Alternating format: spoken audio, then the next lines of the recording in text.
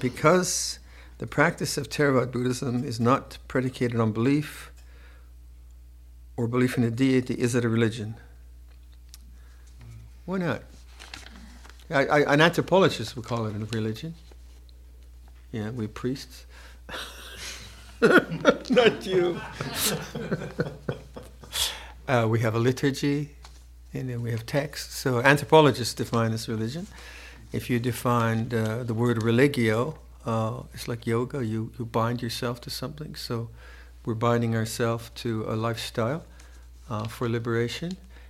If you think you need a deity to define it a religion, then you have to define what the deity is. And if you read Karen Armstrong's book on the history of religion, on the history of God, isn't it? Yeah, that's an excellent book.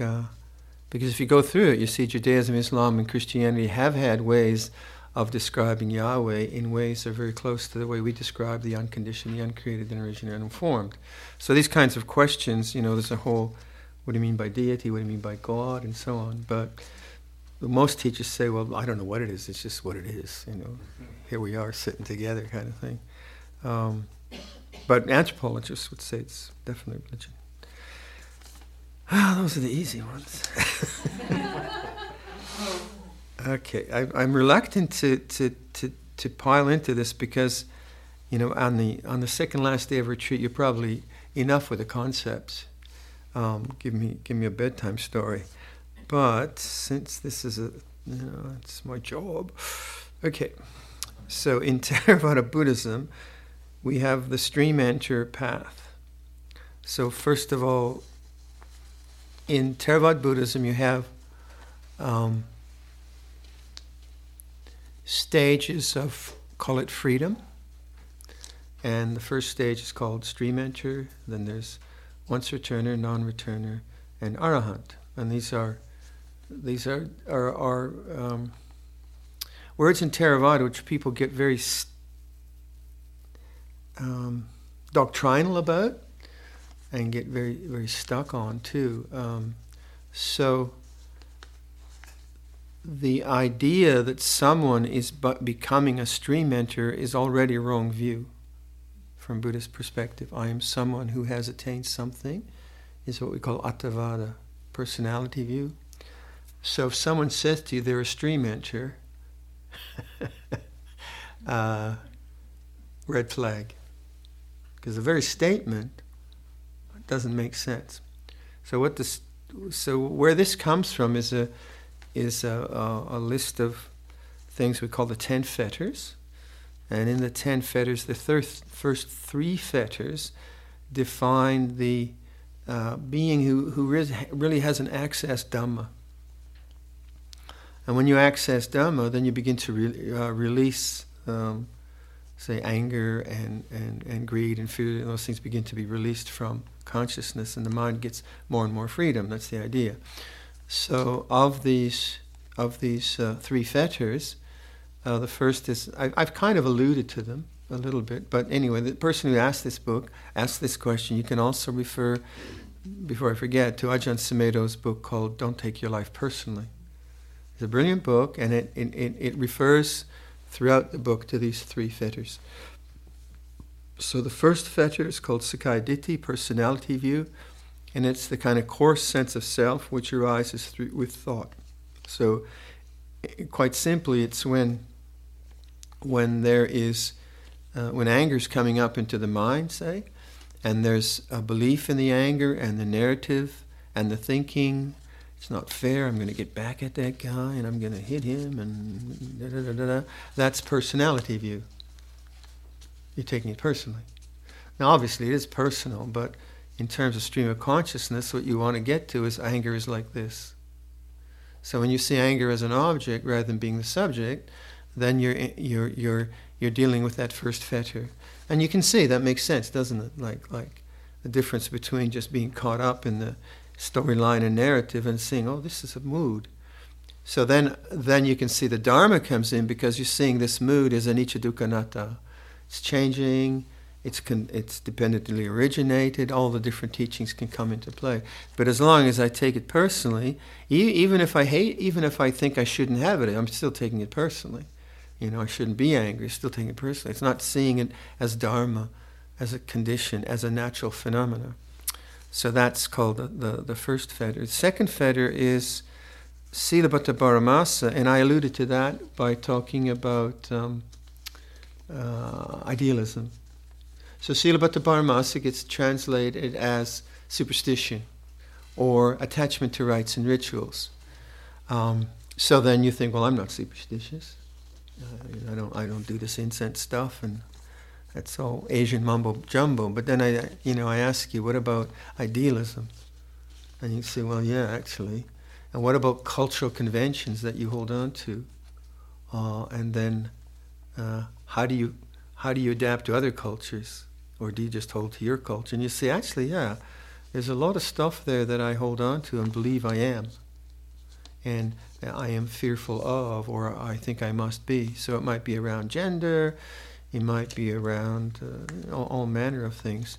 But just the other day when I mentioned that, you think how idealism really blocks you to see Dharma. You have an ideal that you should always be compassionate, say, and then you feel anger. Now, if you're not noticing that ideal and you're attaching to it, you can't see the Dharma of anger, and so anger can never be released, right? But if you see, there is this aversion to the aversion, there's the wanting to get rid of the aversion, and that's from idealism. You say, well, attachment to idealism. You start to see the Dharma of the whole Shlamazel.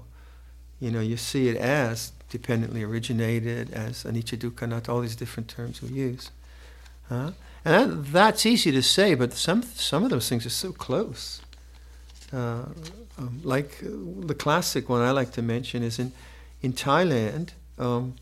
There's a lot of etiquette around the way you place your body in a group, and especially in a monastery, and especially with monks, or a Buddha image. There's a lot of etiquette around that, and one of the ways that we're supposed to sit in front of a senior person or a shrine is to have the leg back like that, which they call pak piap in Thai. I can't do it now; my knees are shot. But you're supposed to sit like that, and so sometimes we see like a Thai woman and married to a Westerner, and they'll sit down, and the Westerner is just sitting like this, and the wife keeps slapping his leg. She's half his size, right?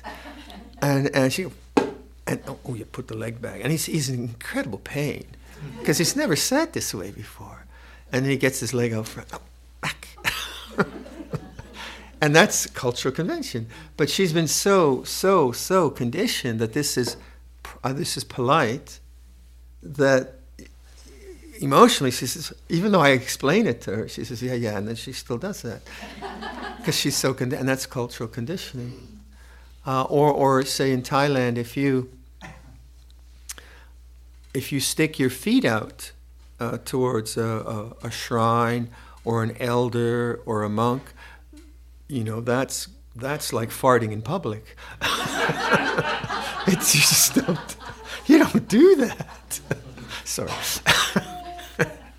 So then you get a Sri Lankan person for whom that's not really strong etiquette, and you get a Thai person sitting side by side. And so the Sri Lankan person, my legs are hurting, and monk doesn't care. And they relax, stick your legs out. Thai person, and they just it just hurts, even though they're not doing it. They're so conditioned. That's rude. You can't do that. Once I was on the metro on the tube in London, and I was with a Thai friend, and in Thailand, women don't get close to monks. You just don't do that. You give them a lot of space. So I'm at the door of we're ready to get off. So I get up, I get to the door, and Pang is kind of behind me, and this Western woman, she just comes and stands beside me. So, he panics and he pulls her away. I said, don't do that! I'll get arrested. Now, it's easy to see it in another culture, but it's very hard to see it in your own culture or in your own family, whatever. But you can see how that sense of identity around a ritual, an ideal, a superstition, it'd be very, very hard to you couldn't practice Dhamma because that would always be the way yourself would get defined, and you always get stuck there. Ghosts, like Thailand, people are raised on frightening ghost stories.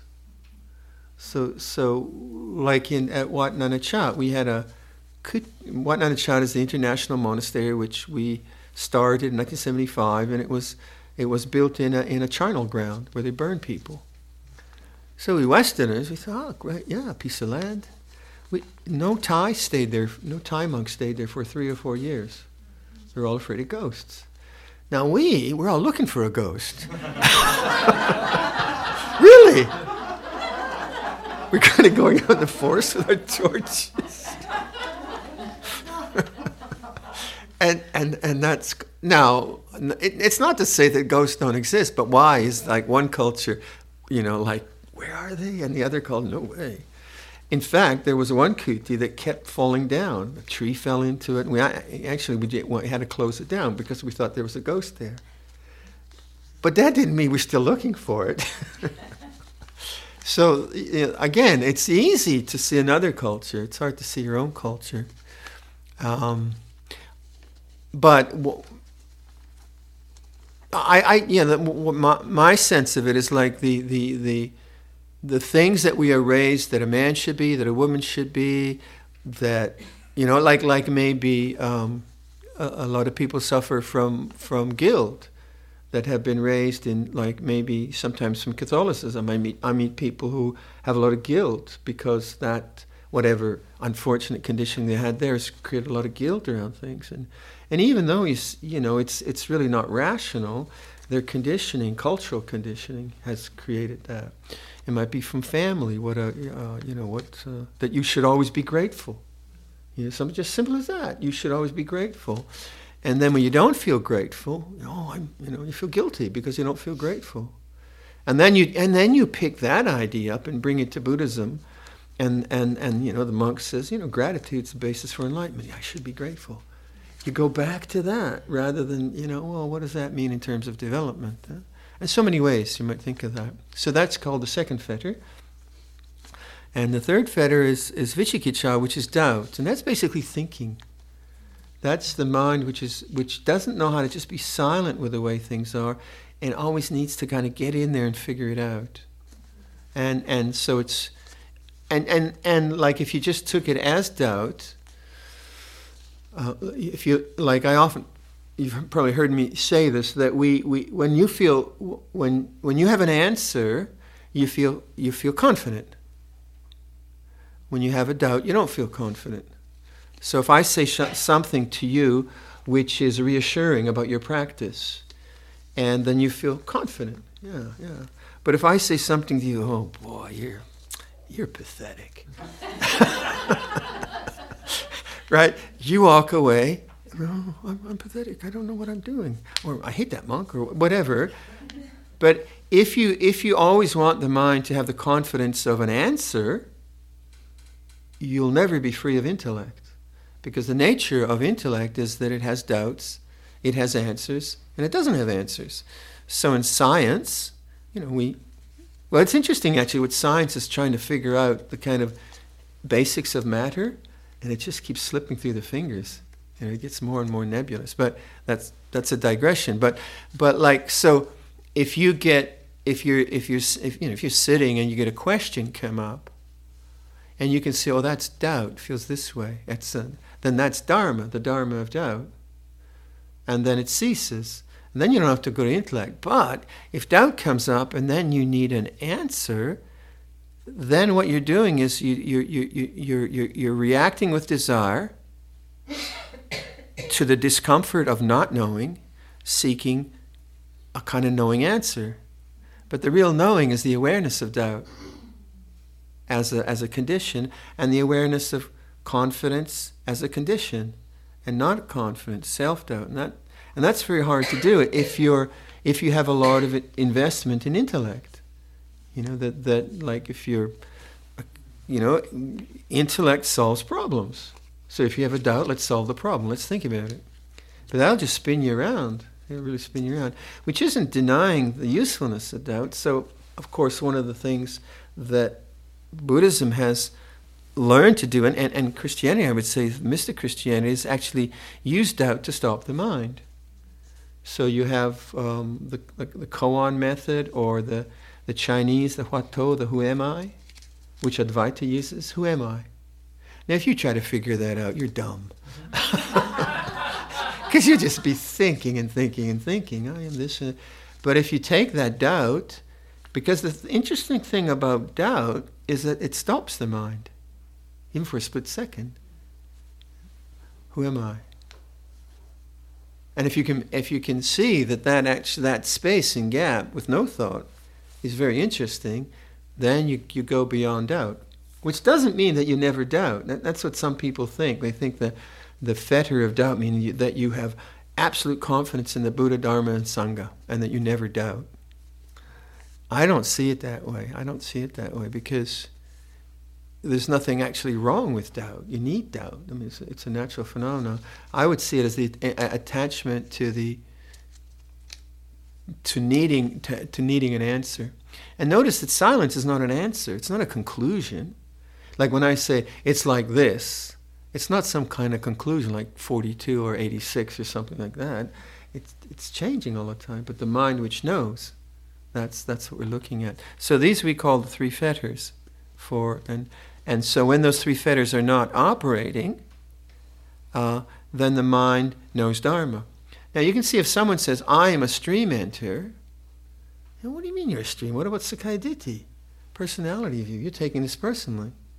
So what happens is people get some kind of experience of emptiness or whatever, which happens, which is important, and then they claim it as a personal attainment, and then Ajahn Chah says, go back to the cushion.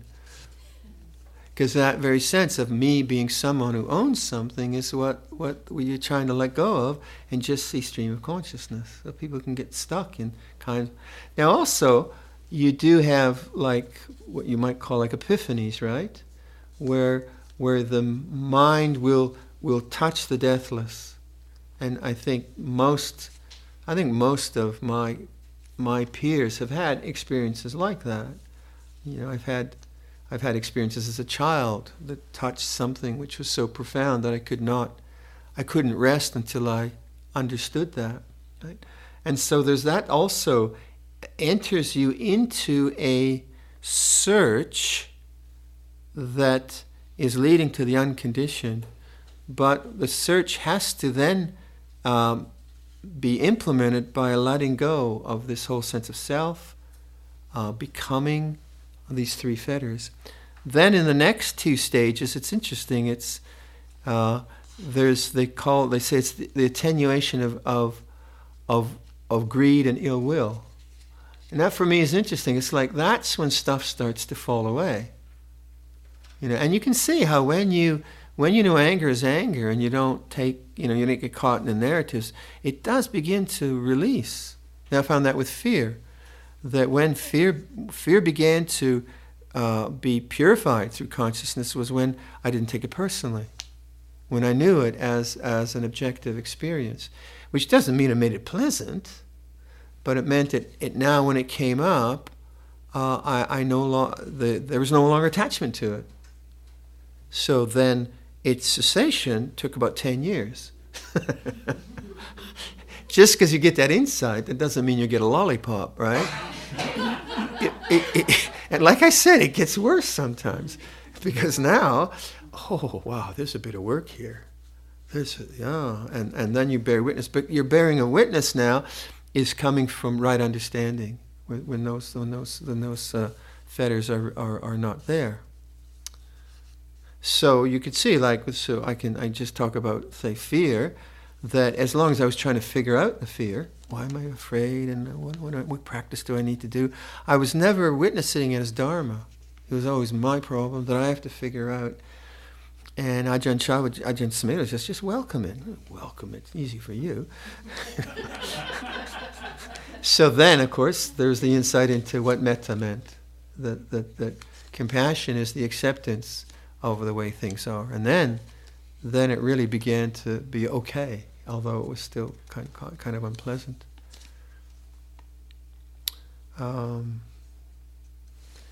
So the person that asked this, please do look at Lompo Sumedho's book.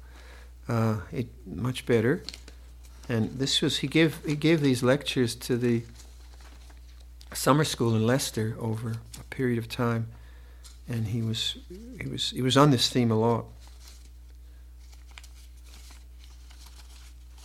So that was and what was else in there?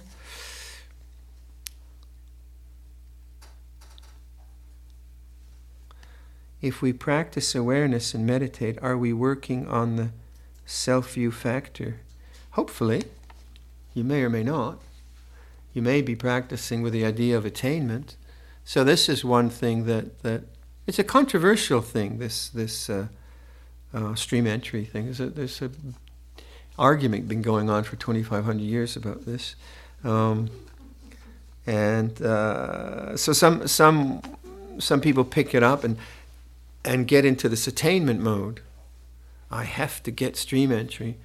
And to me that couldn't work, because it would be about self-becoming and time and craving. And as long as the mind is doing that, it's not aware of the way things are, it's not aware of Dharma. So my vision of Dharma is things falling away rather than attainments. That works for me. Now, not that attainments don't work, but I know for myself, it seems it's more like things falling away. So the three fetters, if you think about that, it's like they're not operative.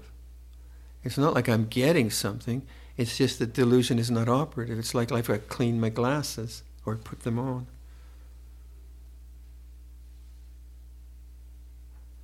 Will it be doubt if one thinks that we will never attain the stream enter?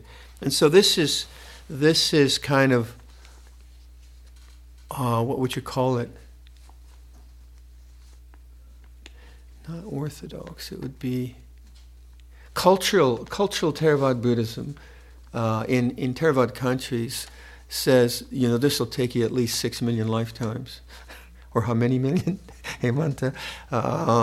So the idea is that I'm just a Mickey Mouse practicer, and I can just make a little bit of good karma, and then maybe some future, which is all Sakkaya Ditthi.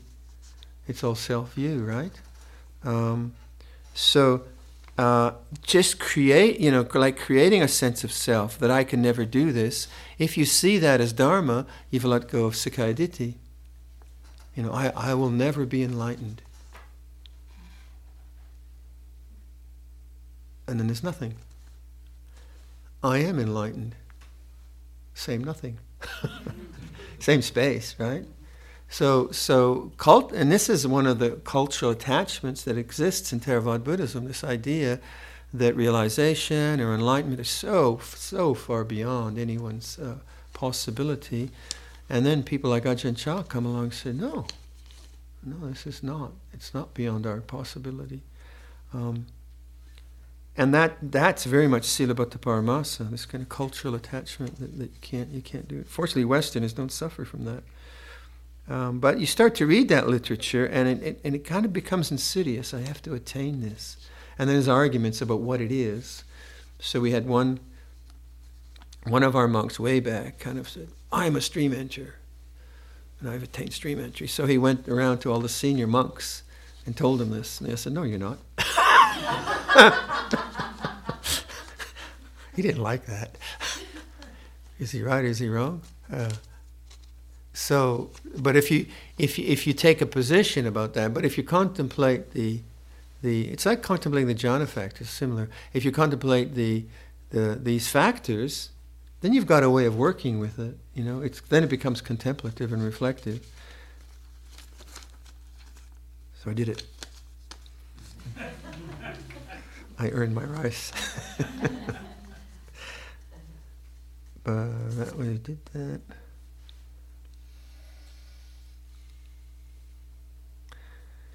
Contemplating rebirth in this life, considering dependent origination, this would be possible at the end of life situation needing to, in the same way, I can't quite understand that. So we have this idea that we've been wandering around for millennia, not millennia, for millennia of lifetimes, right? In samsara, and here we are. So and we have the law of karma and so on. The idea of the unconditioned is that which is beyond karma. So the idea of good karma, and this you have to take on belief or disbelieve it. But the idea of good karma is it creates the causes for a good life now and propitious. There's a word. Propitious rebirth in the future, right? And that vice versa. If you're naughty, then it's not going to be good. So do good, refrain from doing harm. But then the idea of the unconditioned is that it's beyond karma. It's beyond that circular. So you can see when you are aware of the way things are and you don't attach to them, you don't create a sense of self. You don't get reborn into it. There is no perpetuation of either good or bad. You fall into that which is beyond good and bad.